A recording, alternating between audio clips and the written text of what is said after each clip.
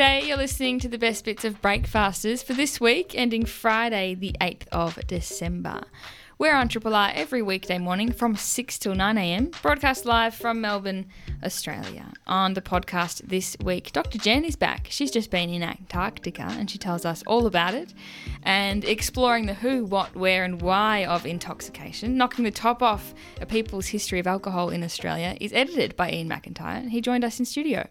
Adam Christou wraps his top games for the year, and Oliver Coleman takes us through a very much hypothetical scenario involving a border collie and a couch. Artist and online sensation, hydraulic press girl Smack McCraney tells us how she squeezed herself into the NGV triennial, and we close the pod with Nat's predictions for 2024. Triple R.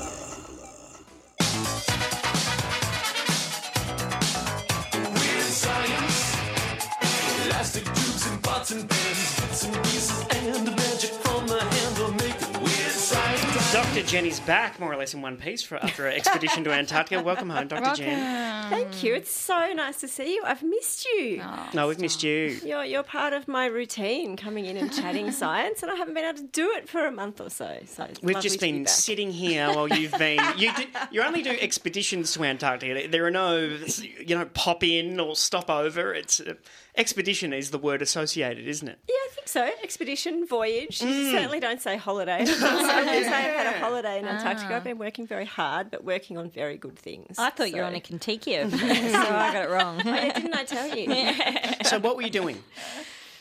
So I am part of an amazing organisation called Homeward Bound, and Homeward Bound is a global initiative supporting women and non-binary people with a background in STEM, so we're talking science, technology, engineering, mathematics and medicine, to basically come together and become more effective, more strategic, more visible, more impactful leaders. And what unites us all is a real deep commitment to wanting to make the world a better place, thinking about a sustainable future, thinking about the legacy that we can leave, and really understanding that the Earth is our only home and we need to take dramatic and urgent action to make sure the Earth's going to last into the future. And so it's a challenging thing, right? So you can say, well, if that's what you all believe in, why go to Antarctica, which is clearly a pretty high impact activity, and we talk about that effectively non-stop.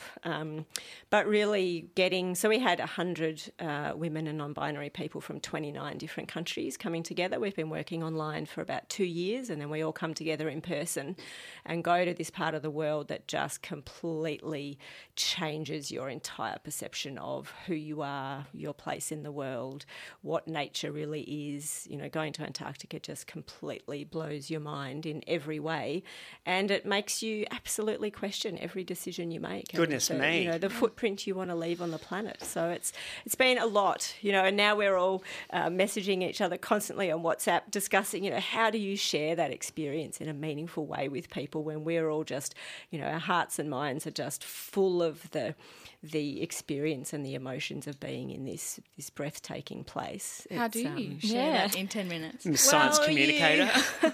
We talked about that a lot, and we all agree, I could share a heap of facts with you. I could tell you a lot of numbers. I could talk a lot about climate change. I could tell you how Antarctica is changing. We could talk numbers and percentage ice loss and we could talk about all sorts of things. But really, it's clear that it's the stories that matter. Everyone is clear that we need to go home and tell stories of how it feels to see this part of the world that is so fragile and so foreign, yet so important to the planet. Antarctica really drives the weather systems around the whole planet, and if we don't look after Antarctica, we're kind of lost in terms of the future. Antarctica holds so much of the world's ice, so much of the world's fresh water. Everything we do here has an impact on Antarctica, and in turn, everything that happens in Antarctica impacts us back here. How much does the weather change in Antarctica?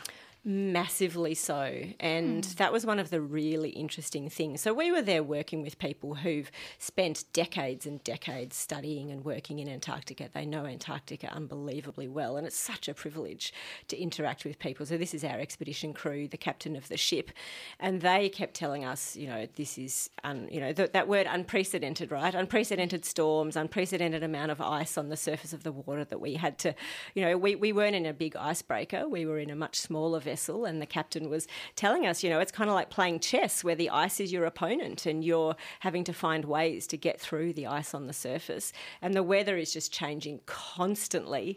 And our expedition leader, Claudia, this extraordinary leader, kept telling us, there is only plan A, but plan A has to change every 5 minutes in order to take into account the winds, the surface ice, the storms. You're just constantly trying to move around, avoiding the worst of the weather. And it's kind of a great way of thinking about the leadership we need on the planet right now, where things are changing really quickly. How do you constantly get access to the best information you can and make decisions where you can't see the whole picture, but you can see enough that you can try and make good decisions. But yeah, constant storms, constant changing weather, constantly changing decisions about where to try and go to next. So, we're moving around in a ship. We're not on a base or anything. We're in a ship. We're moving around the Antarctic Peninsula. We're spending half of our time kind of in classes, if you like, in sessions, working together, trying to bring our leadership skills together. And the other half of the time you're doing what's called a landing, which is where you leave the ship, go onto a small black rubber boat called a Zodiac, and then actually go out to land and get to see just incredible places full of wildlife. What kind of wildlife did you see? Well, obviously a lot of penguins. I mean, penguins are just the best things ever, right? So I think we saw 6 different species of penguins. Wow. And they're just as charismatic, endearing, captivating as you could possibly imagine. And of course, in Antarctica, wildlife absolutely comes first. Wildlife always has the right of way. So penguins tend to move along what's called penguin highways, which is where they've made a little channel through the snow and the ice to make it easier to move. And your job as a visitor there is absolutely to always give way to penguins travelling along penguin highways. You're meant to stay at least 5 metres away all the time. But if you've got penguins in multiple directions coming towards you, it can be quite hard to maintain that 5 metre distance. And they're just the way they move. Penguins are just incredible. There must be penguins in Antarctica that haven't seen a human. Do you reckon, like wombats at Phillip Island or whatever, these ones are like habituated, coming up to you wanting a pat? I mean, I think the part of Antarctica we were in, which is the Antarctic Peninsula, where essentially almost all of the tourists go because it's the most accessible. I think probably most penguins there will have seen a person before, but they're very, naive. They're not frightened of people. And, you guys know I'm a biologist by training, and one of the most amazing things about going to Antarctica is just the abundance of wildlife. You imagine standing on a hill and looking out over this incredible bay, and what you're seeing is something like 30,000 pairs of penguins in front of you. I mean, you just don't get that sort of abundance, and this whole island is full of albatross. And from a distance, they just look like these tiny specks. And then you have a wildlife biologist explaining to you, but the wingspan of each of those albatross is 2.5 metres. And you're just looking at thousands and thousands of them. And then whales, we saw a number of different species of whales, quite a lot of humpback whales, a lot of elephant seals. At the time that we were in Antarctica, the elephant seals, the pups, which are called the weaners, they were about a month old, and their mothers have just left them for the first time to go back to sea. And in a month, they've already grown to be 100 kilos. And the milk that they've been feeding on from their mothers is 50% fat. So they're just kind of like these slugs. They have so much blubber, they can barely move. But when they see you, they're like, "Are you my mum? Are you my mum? Have you come back to feed me?" And so again, you're moving away constantly, not wanting to get too close to this wildlife. And, they're calling and farting and burping. I mean, it's just ridiculous amounts of noise. You think of Antarctica as very quiet, and sometimes it's absolutely quiet. But other times the wind is just howling, or the penguins are all chattering away, or the elephant seals are literally burping and farting. I'm not exaggerating. What about Mrs. Brown boys for South Pole? What about the sky? What's the night sky look like? Well, so it's summer now in Antarctica, right? So it doesn't really get dark. So you have these beautiful, beautiful sunsets at around, look, I didn't actually notice, to be honest, maybe 11 p.m.-ish, 11:30 p.m., something like that. And then you have this kind of period called the gloaming, which is where it's sort of dark, but it's not really dark. And then the sun rises again at maybe 3 a.m. or something. So people who are like, "Oh my God, did you get to see the southern lights?" It's like, I wish, but, you can't really travel in Antarctica easily in winter. So it's in summer, it's pretty much the sunlight all the time. You've been before. Did it change or strike you in a different way? Oh, that's such a big question. Look, I just feel the most unbelievable privilege to have had the opportunity to work with Homeward Bound and to go to Antarctica twice. I just think that's unbelievable privilege that sits really heavily on my heart. I know most people will never get to see Antarctica with their own eyes, so I feel a massive responsibility to use that for good. But yeah, look, it did feel different this time, absolutely. I think the first time I was much more just kind of, oh, wow, this place is amazing, and look at the penguins.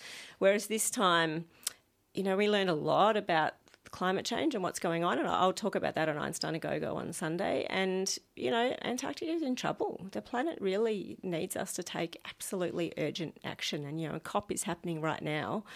We need to be aware of what's happening on the planet, and climate change can be seen very visibly in Antarctica, certainly more so than when I was there 4 years ago.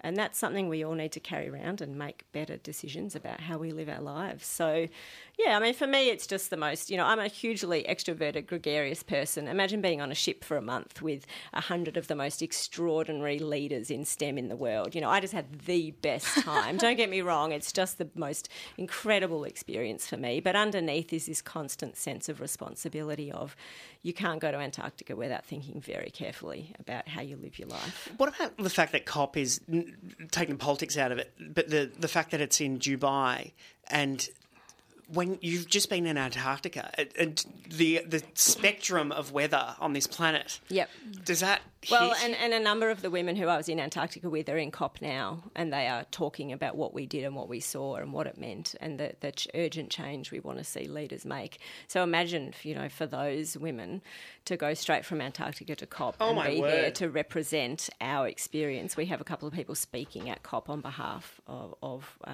you know, what we've just done and been and talked about and worked on. So extraordinary, right? And say your paraphernalia, you went the first time, was there anything that you were like, I'm going to treat myself to a nice pair of sunglasses or something, you know, a little goodie? Gift shop. Yeah. You certainly, well, there actually is a gift shop in Antarctica run by the British Antarctic Survey, so that is actually possible. Look, I think I just felt really fortunate that I could concentrate more on what was going on intellectually and emotionally and not worry so much about that stuff. I kind of know you just need a few good sets of thermals. The ship gives you a good pair of boots. Yes, sunglasses and sunscreen really matter, but it's, you know, it's not. I mean, there are a lot of people who do field work and work in parts of the world that are probably more challenging than what it is to live on a nice ship and then go out into the Antarctic environment for a few hours every day. So that stuff I think is relatively straightforward. But, you know, don't get me wrong, it's absolutely cold. And we did have the luxury of getting to do a polar plunge again, which is actually going swimming. So 0.6 degrees Celsius. Ice all around, and you get to go for a swim, which is pretty remarkable. In a wetsuit, though? No, just in bathers. Holy moly. That's awesome. Do you really call that a swim? I mean, is that terrifyingly... It's a plunge, right? It's a plunge. You plunge under, then you run out and put your thermals back on. Wow. How long are you underwater? Oh, I don't know. Good second or two. Yeah. Oh, that's remarkable. Was it good? Because sometimes you do those things and you think it'll be great and you're like, this is actually too cool. One of the best things I've done in my whole life. That's so cool. Great. Gee. All right, well, we'll hear more on Einstein A Go-Go on Sunday. Indeed. So good to see you. Same here. Thanks, Dr. Jen. That's right. Triple R. Ian McIntyre is an historian, writer and editor of 11 books on a swag of topics, and whose recent publications include Dangerous Visions and New Worlds about radical science fiction and environmental blockades, covering the history of the environmental movement. Ian is co-editor of a new anthology, Knocking the Top Off, A People's History of Alcohol in Australia, with a roll call of interesting contributors, and ahead of the book's launch this Saturday at Where Else But the Curtain. The musician and broadcaster joins us now. Ian, welcome to Breakfasters. G'day. Now, can you tell us about the scholarly ambitions of Knocking the Top Off? What are you seeking to drill down and expose in a broader sense? Yeah, look, we wanted to provide, I guess, what's known as a people's history of alcohol in Australia and sort of trace from the early days of invasion when alcohol first became like a heavily consumed thing through to the current day and sort of all the different sort of changes economically, socially and so forth. I guess sort of twin thing of the history of alcohol in Australia, but also having this kind of lens on Australian society and history via alcohol. And I guess the idea with a sort of people's history or history from below, as my co-editor Alex often says, it's kind of taking a window on the situation. And so if you're thinking about the alcohol industry, your classic history, top-down history would be kind of look at a beer baron like John Elliott and what did they do, or these days the more kind of faceless corporate people who are running the industry, whereas a people's history kind of looks further down into the factory and, who are the workers there, what are they doing, maybe... why have they ended up there, and then looks into the back alley and who's drinking out there, or looks through the pub window, not at necessarily the publican, but the people who are doing the drinking. So it's a very much a history from below. It's a history of also marginalised groups. So, that's the kind of take. You open with Scott Morrison. Yeah, and we open with Scott Morrison, I guess, because the story of...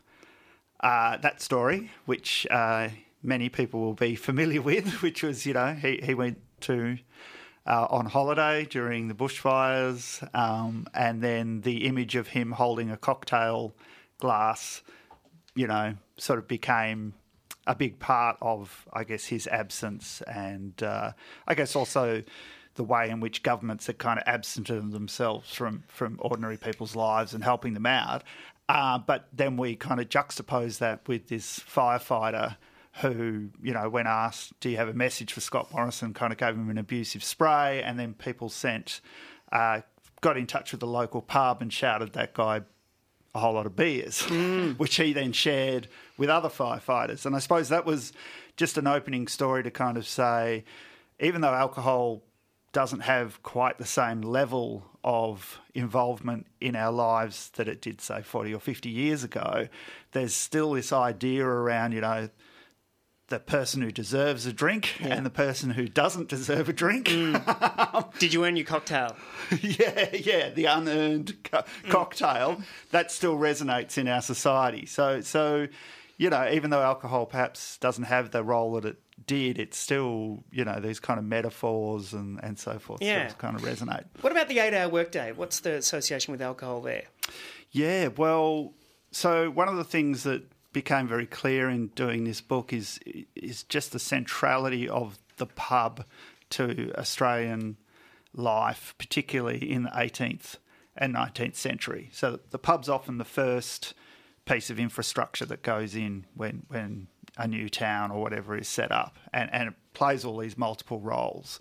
And so, when the first unions came together and, say, in Victoria, which played a leading role in the 8-hour day, people start working for the 8-hour day, there's very few indoor places for people who aren't part of the elites to meet. So they meet in pubs.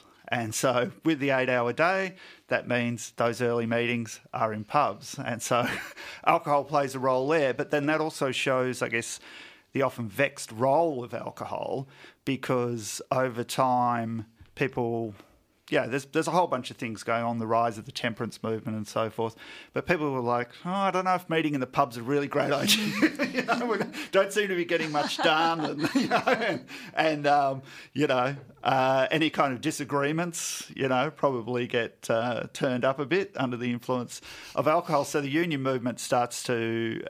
And also, the money that's being earned in the pub is going to the publican. It's not going back into the movement. So the union movement starts to, develop its own spaces like Trades Hall and so forth. But in that early stages, the Belvedere particularly, that's where unions were meeting. That's where the 8-hour day, the idea for it was formed. And then when they had that first strike in the 1850s and won the 8-hour day, that's where the stonemasons marched to afterwards, was let's celebrate at the Belvedere. And that history of, in terms of unions, a lot of the formal organising moves out of alcohol-based spaces, but a lot of informal organising. People still meet at pubs. We've got a postcard that we're giving, a card that we're giving away with the book at the launch, and that's, a cartoon of, which I'll have to share with you all, but that's a cartoon of during the 1986 nurses' strike of nurses drinking in the John Curtin to celebrate, what's going on. So it continues to have that sort of role, but again, it becomes vexed because as the 8-hour day kind of widens and they start having these annual marches and celebrations which involve tens of thousands and eventually hundreds of thousands of people that kind of become public holiday, this kind of tussle over respectability and so forth starts to kick in. So, the opponents of the 8-hour day are saying, all the workers are going to do is drink, And then some people are saying, well, if that's what they want to do, why not? They work pretty hard. They've been working 12 or 14-hour days. Why can't they have time to drink? But then other parts of the movement are saying, no, that's not what it's about. It's all about, workers are going to are going to self-improve themselves. So, they're very keen not to be associated with kind of people getting on the beers. So, some of the 8-hour day events, not so much in this state, but in some states, they try to make them alcohol-free. So 60-plus contributors? I think we've got 20-plus contributors and 67 chapters. Oh, wow, okay. And as you canvass them all, what cherry-pick some for us that even struck you as surprising or interesting? Oh, gosh, it's always that favourite child sort of thing. Look, we were really happy to, my co-editor Alex worked with Gary Foley on a chapter about pubs and the Black Power movement, and, that was an aspect of Gary's story which hadn't been documented so much before, and that kind of partially covers, I guess, just the role of pubs in terms of people meeting and organising them in the 70s. Covers some of the negative sides of alcohol for the movement, and it also covers, I guess, that kind of struggles, which is something that kind of recurs in Australian life over access to alcohol in the pubs. So, Aboriginal people were banned from many pubs. They were banned from drinking altogether at different times. Women were segregated in pubs, if not banned altogether. You couldn't have music in pubs at times. In the 30s in Melbourne, it was, illegal to have a dance within 100 metres of a... somewhere that sold alcohol. You couldn't consume alcohol within 100 metres of a dance. So you've got this sort of push and pull. So that chapter's pretty interesting. I think the one about the woolshed kiss-in, which same-sex kiss-in, can't get into the details, but Graham Willet's nice teaser. Written a couple of great ones. We also cover the sort of rise of punk and the role of community radio station 4ZZZ in kind of creating a kind of pub circuit in Brisbane. And the launch as well. You mentioned Gary Foley. Will Gary be at the launch? Yeah, so we've got the launch this Saturday at 4 p.m. That's the 9th of December at the John Curtin Hotel. And, we've got Gary Foley speaking, Julie Kimber from the Melbourne Labour History Society, Jeff Sparrow, who'd be known to Breakfasters, and myself, and a whole lot of our contributors will be there as well. Just strikes me as well, even COVID and the Dan Murphy opening hours and getting on the beers and something from the top shelf, it is just ubiquitous, isn't it? Yeah, I mean, alcohol continues to have, a huge role, and this book tries to look at that kind of positive, negative, indifferent. How's it been shaped by our economy, our culture? But it's mythic status in the culture. Yep, we certainly cover that, and at times, I guess the falseness of that, much of that mythos. Knocking the Top Off is the wonderful title of the book, A People's History of Alcohol in Australia. It's edited by Alex Ettling and our guest Ian McIntyre. The launch of the book is 4 p.m. this Saturday at the John Curtin, the bottom of Lygon Street in Carlton. And Ian McIntyre, it's been a great pleasure to have you in. Yeah, thank you. Triple R.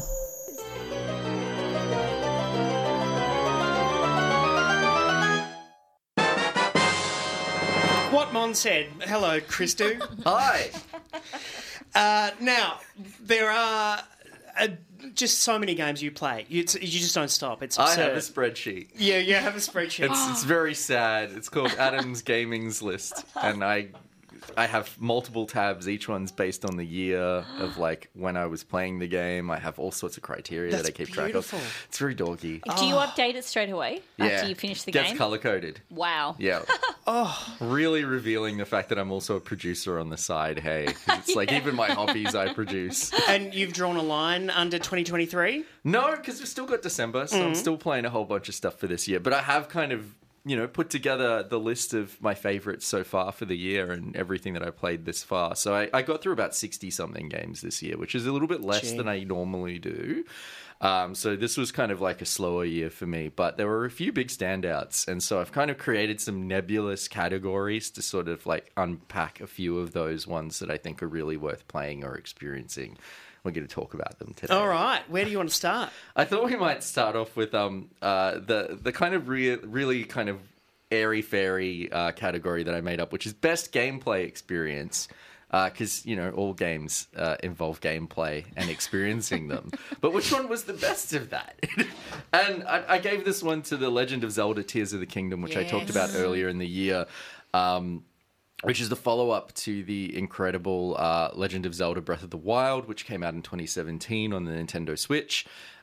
This follow-up sort of continued on the idea of like having a big open world to explore in the world of Zelda, but sort of brought in new powers and abilities for Link to use, the most prominent being a sort of power that allowed him to like stick together multiple objects, which allowed you to start creating like various contraptions and stuff to explore the world with. So people started creating things like boats.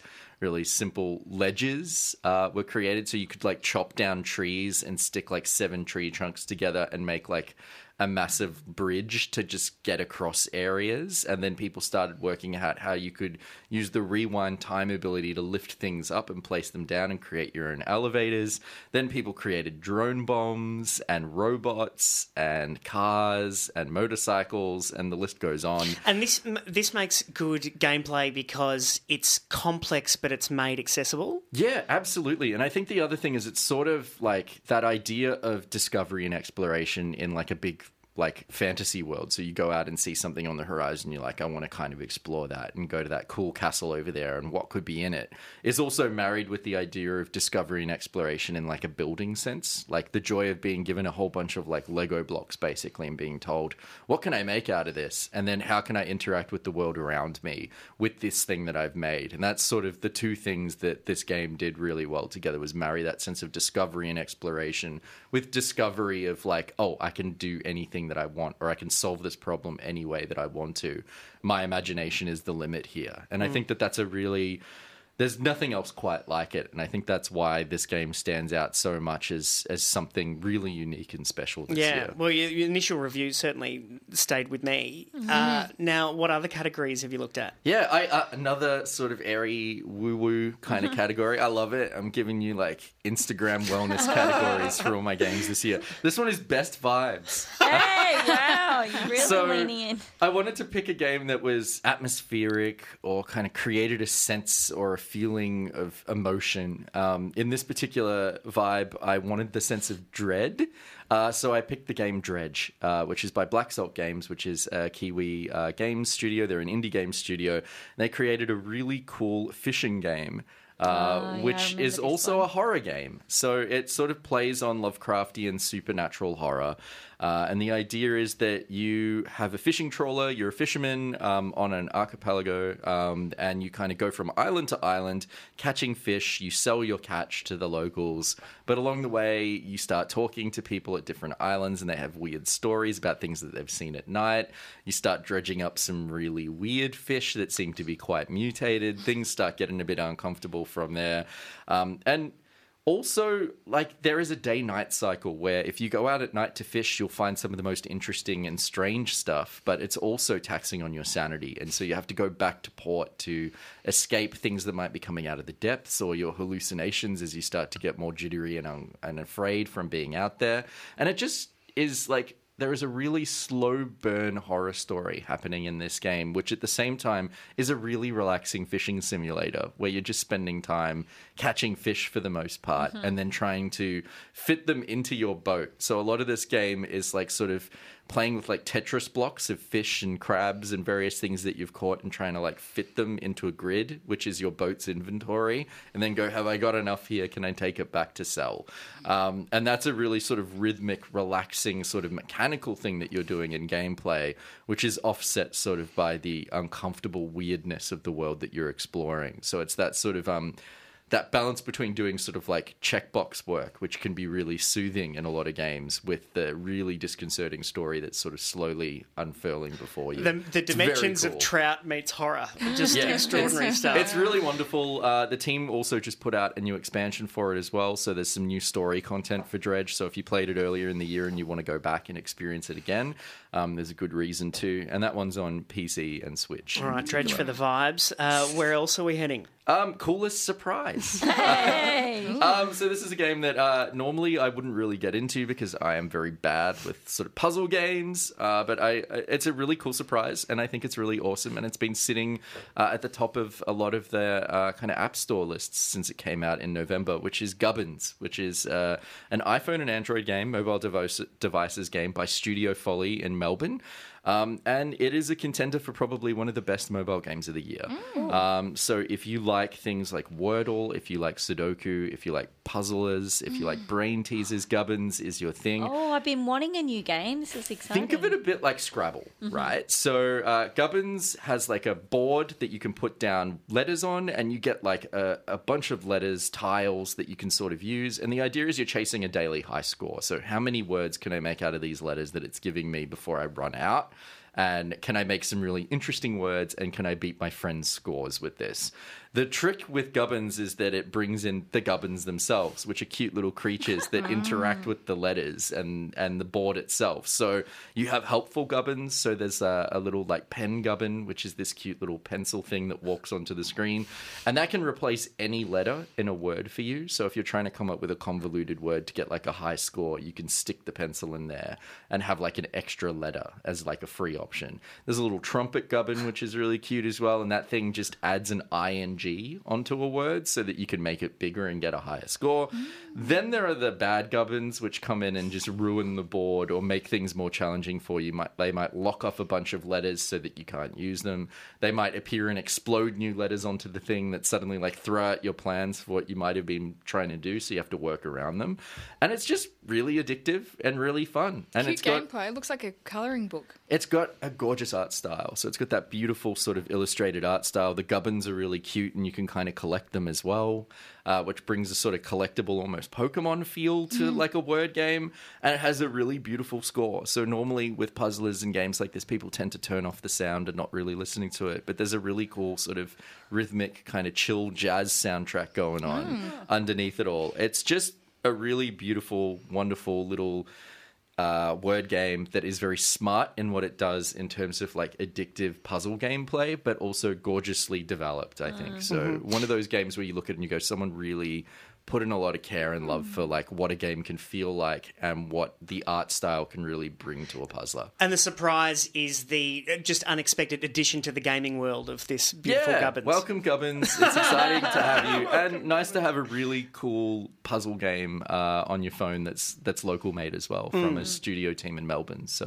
yeah. Now, from my noob perspective, it seems to have been a big year in video games and successful video games. Yes. That you've really enjoyed. This is one of those years where I feel like maybe once every 8 to 10 years we have like a 2023. The last one I would say would be 2017. Before that, a few people were saying, 2009, 2008, 2007, those were all really strong years. It feels like, this is one of those lightning strikes years where so many good games come out in such a short period that are going to be extremely influential to the next decade or so of how games are developed and thought about and made. Yeah. So how do you select from this purple patch your game of the year?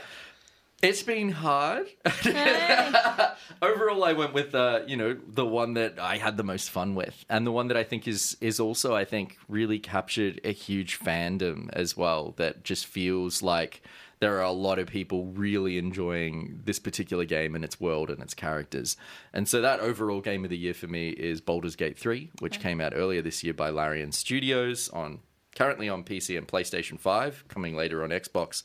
And it's the Dungeons & Dragons kind of collaborative game. So Larian Studios worked with Dungeons & Dragons to create Dungeons & Dragons video game.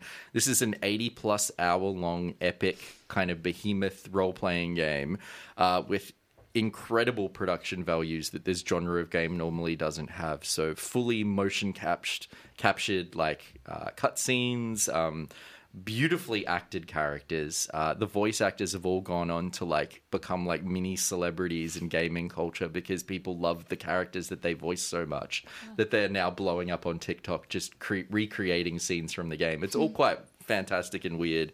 It's if you're interested in the idea of tabletop role playing or turn-based RPGs, this is a great starting point because it pulls on some of the best elements of those genres and gives you just a wonderful world to explore and the ability to either create your own character and really define them within the story in a way that feels satisfying, or jump into one of 6 predefined characters and feel out their experience through the story as well. And those characters, if you don't choose to play as, become the companions that you'll spend most of the game with in your party as well. And they are fantastic. So there is Asterion, who is a vampire, and he is an elf, and he is kind of an upper-class noble and a total prick. Really fantastic character. Just reminds me a lot of Lestat from the Interview with a Vampire remake that was on AMC and Amazon earlier this year. Just incredible disaster bisexual, just horrible person. There's Lae'zel, an alien warrior from another dimension who is a fish out of water on this strange fantasy planet and comes from a warrior caste and has no qualms with telling people to get out of her way and bow down to her. She's fantastic. There's Shadowheart, the priestess, who has lost most of her memories and really loves her god. And she is weird and fantastic, and I don't want to spoil her character, but she grows so much across the 70, 80 hours that you'll spend with her as a character. And that's just 3 of the myriads and myriads of characters that you'll find in here. The great cameos, the interesting story arcs that happen here. It is a remarkable game that is so big and so complex and feels so rewarding to play. Wow. Well, Baldur's Gate 3 is Adam Christou's Game of the Year for 2023 overall, and thank you for bringing such a massive industry and breadth of entertainment and synthesising it for Breakfasters. It's been a real purple patch of a year and terrific insight every time we get to chat. Oh, thank you. Adam Christou, let's do it again. Cheers. Bye. Triple R. Today I might be mad, tomorrow I'll be glad, 'cause I'll have Barbie on my mind. Oliver Coleman's pulled up at Pew in the Triple R studio where he lives. Morning, Oliver. Good morning, hello, good to be here. Bless all of your hearts. Just rolled out from under the desk there. Yes, I was under there having a little snacky, ate people's little dead skin cells in the night time when no one's here. Is this a pit stop for you on the way somewhere else? Yeah, I'm on my way to Meredith. Cool. Toot toot. Yeah. Watch You out. sound pumped. Yeah, I want to go to bed. Yeah. I can't be bothered. It's so much work going to a music festival. It's I'm not a person who naturally enjoys things either. You know how so every now and again I'll go out to the backyard, my housemate will be there and he'll be laid out kind of shirt off with a jug of water beside him with mint, lemon and strawberries in it. I'm like, I would never. He I hydrate, but he like creates experiences. I would never do that. But Man of leisure. man of leisure. Yeah, but to find bliss and nirvana in the most banal activity, and it's just beyond you. It's extraordinary. I ask him what he's doing, and he goes, "Just enjoying the sun." Isn't that beautiful? Yeah. Wow. Yeah, I wish I could do that. Anyway, You've got other skills, John. I do have other skills. I was going to run through a little hypothetical with you this morning, if that's okay. Please. And maybe I can get your views and we can work through that together. Okay, so in this hypothetical situation, a person has committed to dog sit their friend's puppy whilst they've gone away. Do you remember that show, Jeffrey Robertson Hypothetical? Yes. What a great time. so good. My mum loved that. I remember. Anyway, I just Imagine thought having a career as a barrister or a QC or whatever, and then just swatting in and making it one of the most iconic TV shows of all time and going, that'll do. I know, and it's a step down as well, Yeah, because he was exactly. like a human rights commissioner, and then now he's getting celebrities to imagine they're on a cruise ship. It's like, but okay, so this, hi, it's good to be here. I'm Jeffrey Robertson. In this situation, hypothetically, this person is dog sitting their friend's puppy, which is a hypothetical border collie, which isn't. If I was going to get not to judge anyone's dog choices, Natalie Harris, but if I was to get a dog, a border collie, I wouldn't necessarily get that if I lived in a very small townhouse in Richmond without a large area for that dog to run around in and burn off excess energy. Otherwise, that dog might be prone to some sort of kind of emotional outburst when their friend is hypothetically dog sitting that dog. Obviously, this is completely hypothetical, this situation. Completely. 100%. And so, hypothetically, this person has gone away for their brother's 30th birthday to the Gold Coast. Okay. Because they want to ride roller coasters for their hypothetical 30th birthday. Oh, A crap. hypothetical super park pass. Exactly. Yeah. Hypothetically, I'd say it's about time to grow up. Yeah. So, Hypothetically, you sound jealous that you're not invited. hypothetically, I might have that emotion. Yeah. If Hypothetically, this was- I'm jealous. I want to go. Exactly. Okay, so that's happening, and then this person got called away. They had to go volunteer somewhere.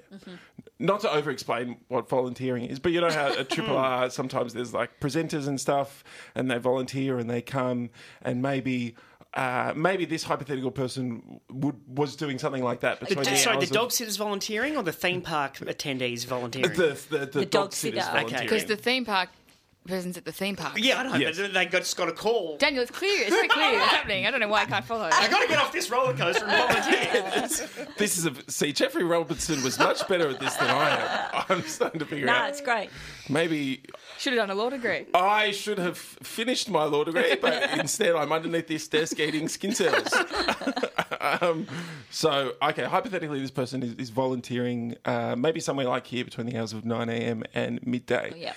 And maybe they accidentally misread the kind of extensive instructions on how to care for this dog.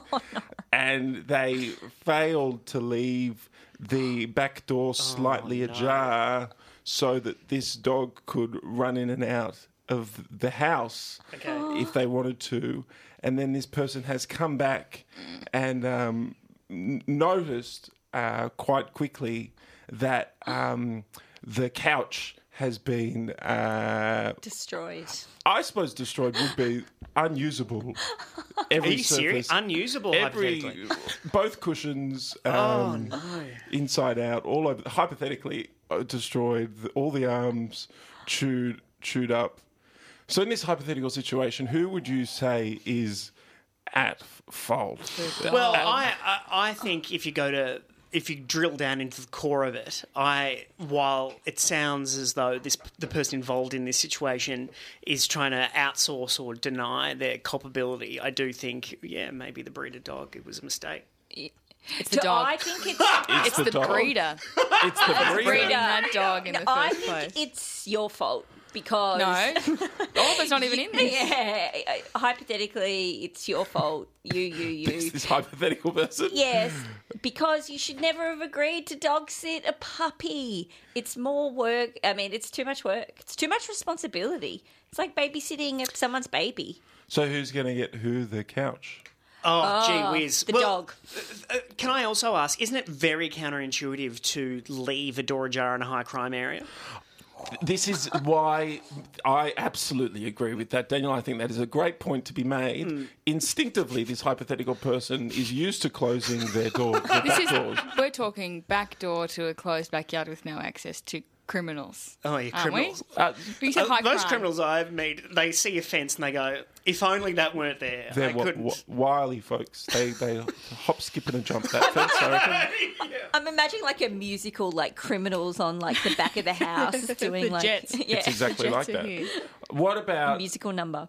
I would say we don't want to discount the responsibility, just in terms of like making amends and trying to fix this situation and get these people a couch.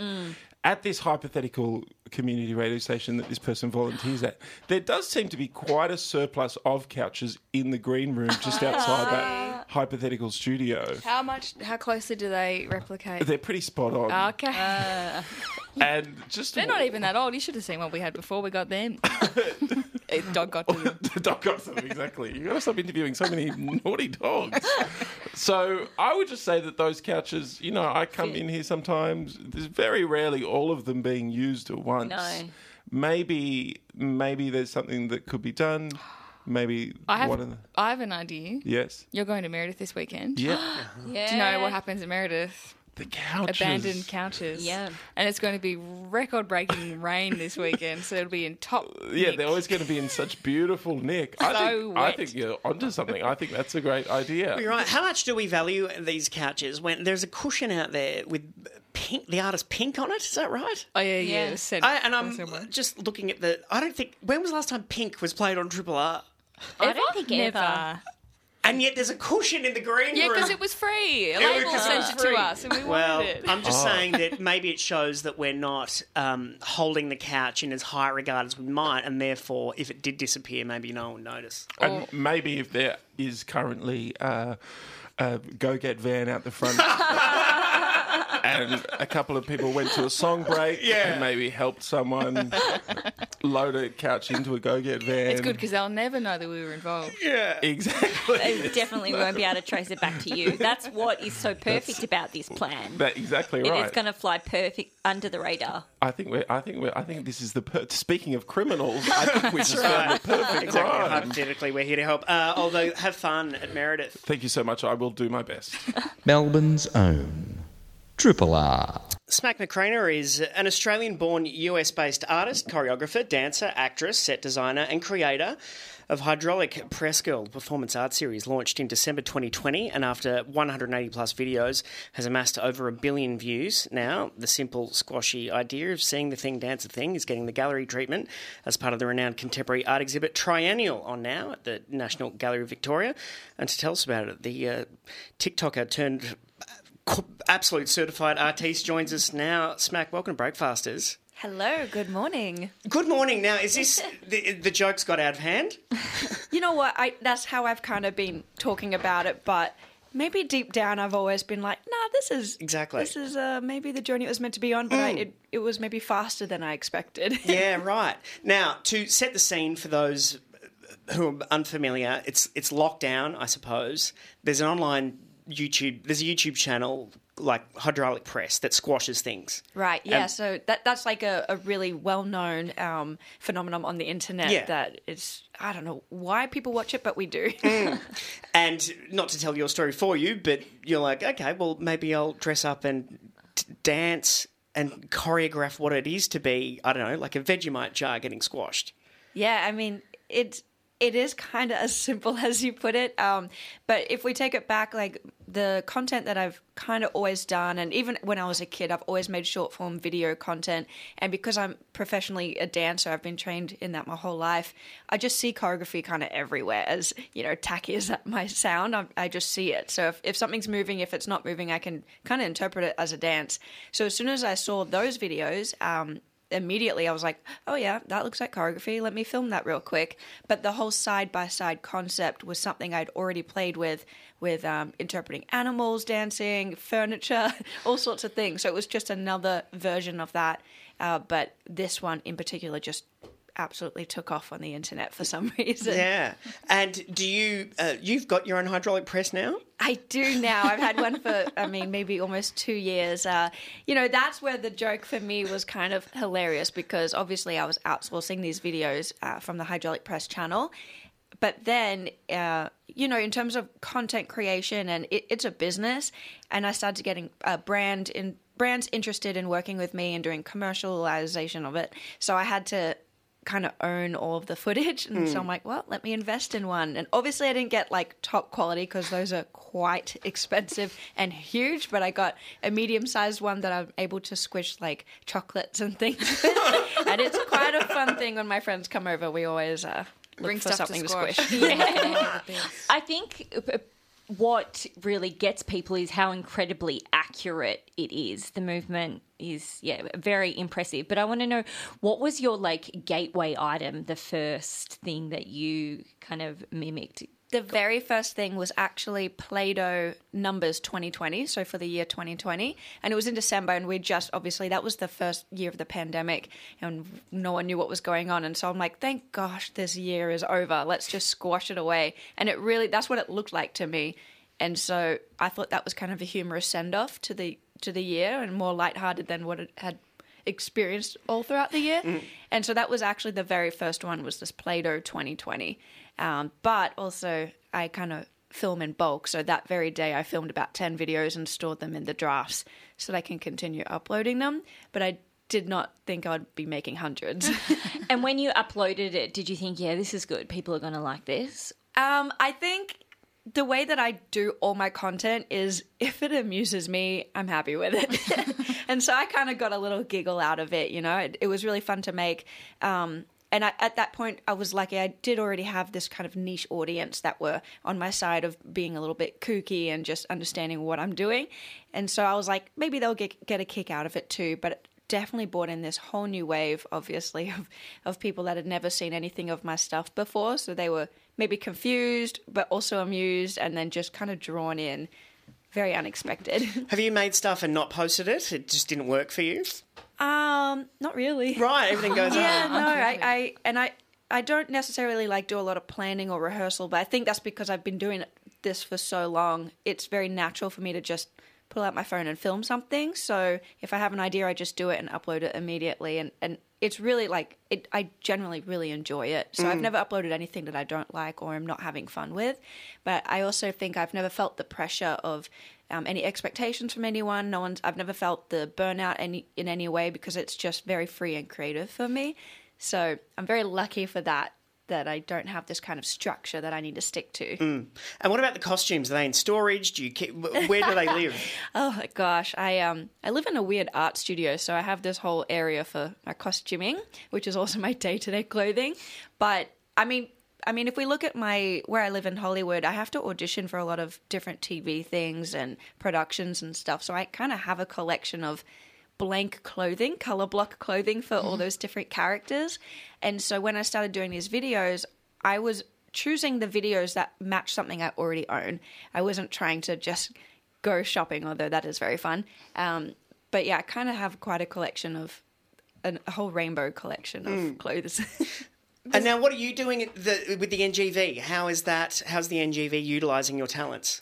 So they have put on the Hydraulic Press Girl. They've got about 100 videos on display across, I think, 10 screens that are life size. And it's just looping continuously. And then I also have a second exhibit called the Emoji Series, which is the debut at NGV. And it's a 30-minute video of me basically interpreting emojis from your iPhone.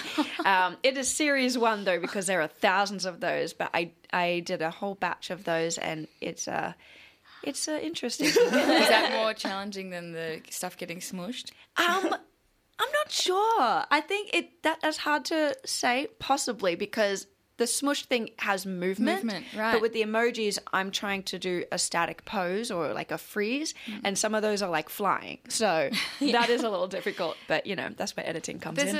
There's a lot of joy and fun in what you do, but I wonder now that it's showing at Triennial, this big serious gallery, if people ever try and impose upon you serious meanings behind your work, or do you have a response when people ask you what's the deep meaning behind all this? Yeah, I mean, I think a lot of people, even online, have interpreted it in so many different ways, which I absolutely love. I think for me, I always see it with an underlying tone of humor. That's my passion. And then obviously there's dance involved, there's fashion involved, there's video editing, everything. So I absolutely can see how people can take away a more serious side of it, because I think it's in there. But yeah, it's been really special and interesting being able to actually see people's reactions for the first time in the gallery setting, because I've only ever heard of people's reactions through comments and DMs. I mean, I've seen the numbers, which to me, I'm like, okay, this means that it is getting a response online. But standing in the cafe where my exhibit is, I'm just standing next to these people and they don't even know it's me, because somehow it's kind of anonymous, which is awesome. And I'm seeing people laughing. I'm seeing kids run up to the screen and mimic me. They're trying to do my movements. I'm seeing all sorts of families just thoroughly enjoying it, pointing and staying there for sometimes even like hours. And it's been really chilling for me to see that. Like, I never expected to actually have people really, truly laugh out loud and then be really intrigued as much as I've seen in the last few days since it's opened. Have you been tempted to reveal yourself when you see them? Or you like the anonymity? No, I don't want people to know. I love just being able to lurk. It's been really fun. What about the acting? Where are we at with that? And in what way does Hydraulic Press Girl inform your other ambitions for your own art practices? Yeah, I think everything I do is kind of always merging all sorts of things. Acting for me has always been there, and I've always done that. It's always been comedy first in terms of actual acting when I was in Australia. But it's hard to say like where the journey goes from anything that I've ever done. It's always been such a unusual path, and I've thoroughly enjoyed that, how it's very spontaneous. So who knows where this could lead things in terms of acting or dance or even direction and creative direction, which is something I love as well. But yeah, it'd be really exciting to see what happens next. Do you have any other like niche corners of the internet in your sights to recreate? Oh gosh, absolutely. There's a lot out there on the internet, and it's a fun place to kind of explore and experiment. But we'll have to wait and see. Yeah, we will. And then what doors has it opened up for you? Who have you met? Who are fans that you're like, oh, I can't believe I get to do this? You know what? I should maybe make a list, because it really does feel like a dream when I see certain names pop in or something, and it's like, okay, cool. Jack Black followed me. Now what do I do about that? Okay, all right. That is cool. Just like Courtney Act was there laughing at it the other night. Okay, how do I comprehend this? I don't know. It's honestly an honour, and it's just like a pinch myself moment every time. And what about being Australian in LA? Does that mean anything, or what's the perception over there? Yeah, I mean, to be honest, I think Americans love Australians, and I think in LA and Hollywood, I really think Australians have such a strong work ethic. We're very well-rounded in terms of the arts and entertainment. We have such good training under our belt. So I've always had a really pleasant experience being an Australian over there, and it's come with its perks. But having to come back here for NGV in this country and around these people, and having the NGV understand my humor with my performance art and everything has just been absolutely full circle, icing on the cake. I couldn't have asked for a better way for this to have happened. So it's been so special to come back here, because I really don't get back here that much. I definitely want to now, but yeah, it's made this whole experience so much more special.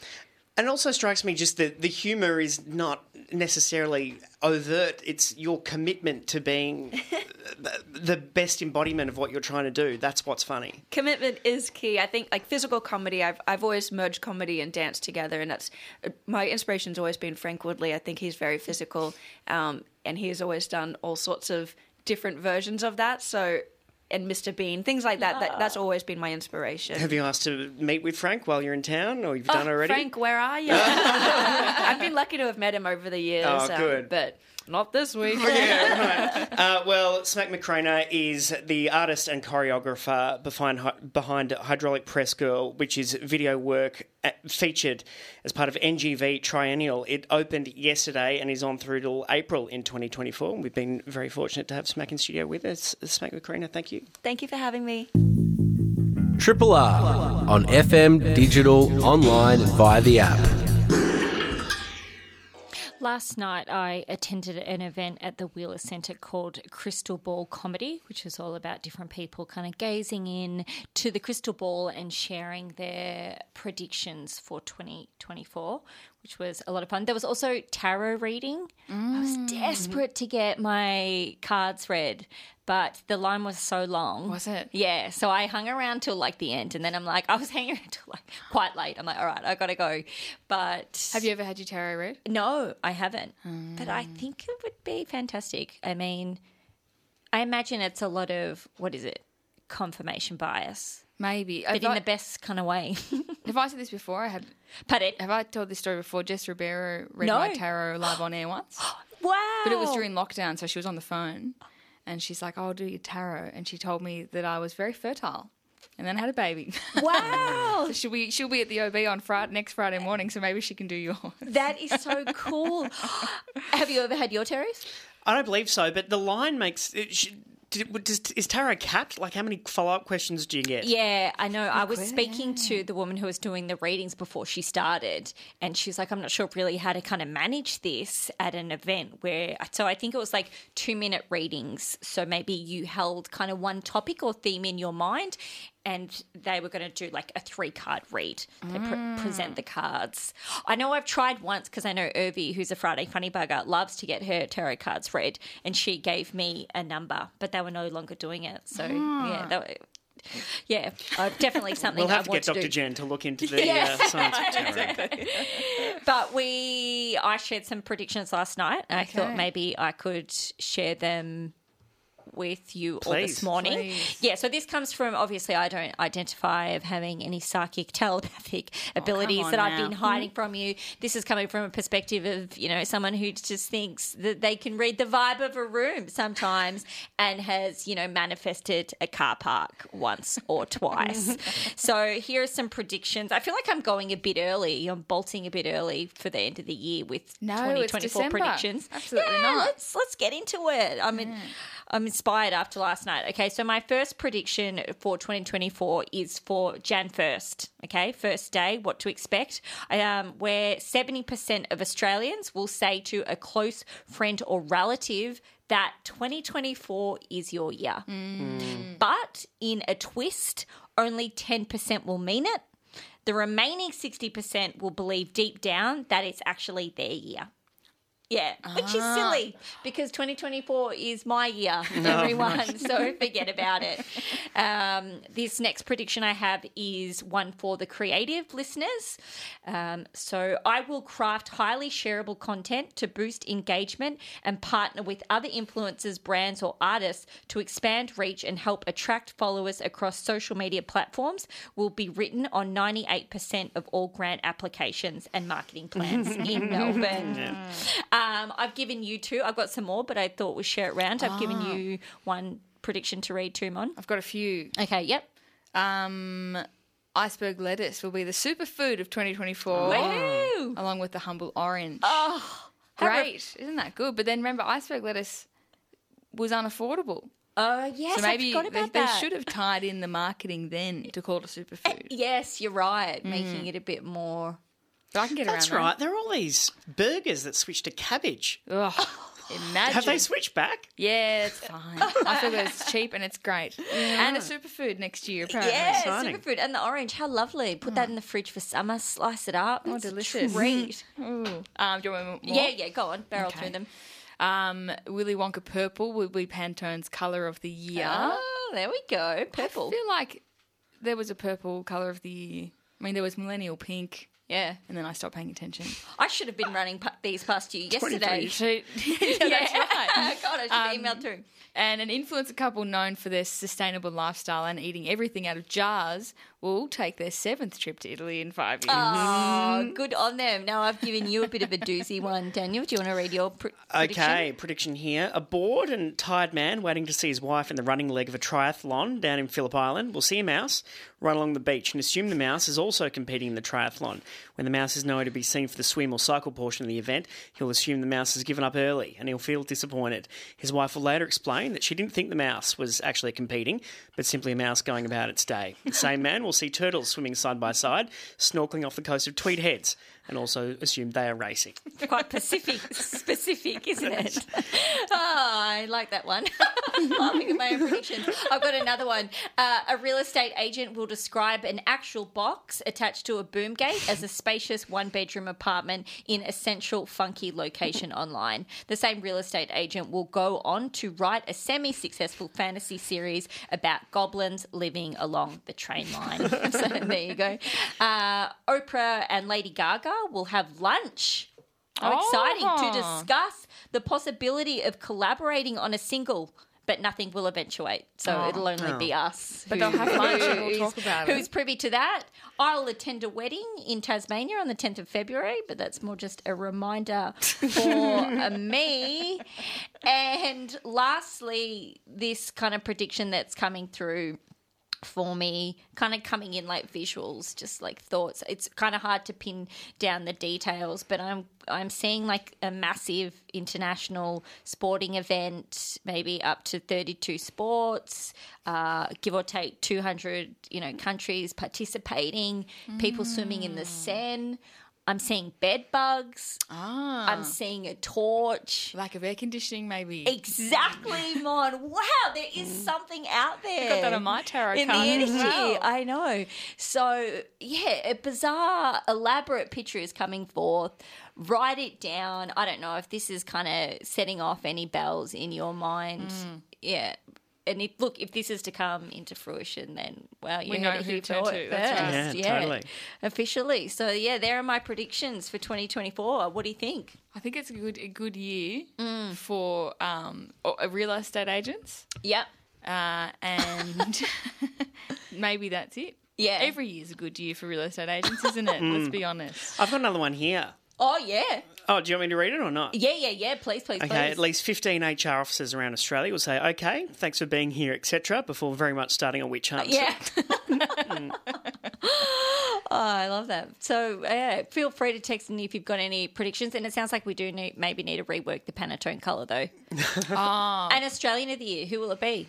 I don't know. Could be you two. Oh, well, I'll get your nominations in now. Yeah, watch Not out. too late. Triple R.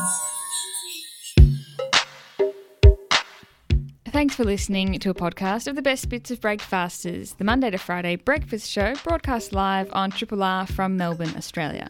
Feel free to get in touch with us via Facebook, Twitter, Instagram, or via the Triple R website.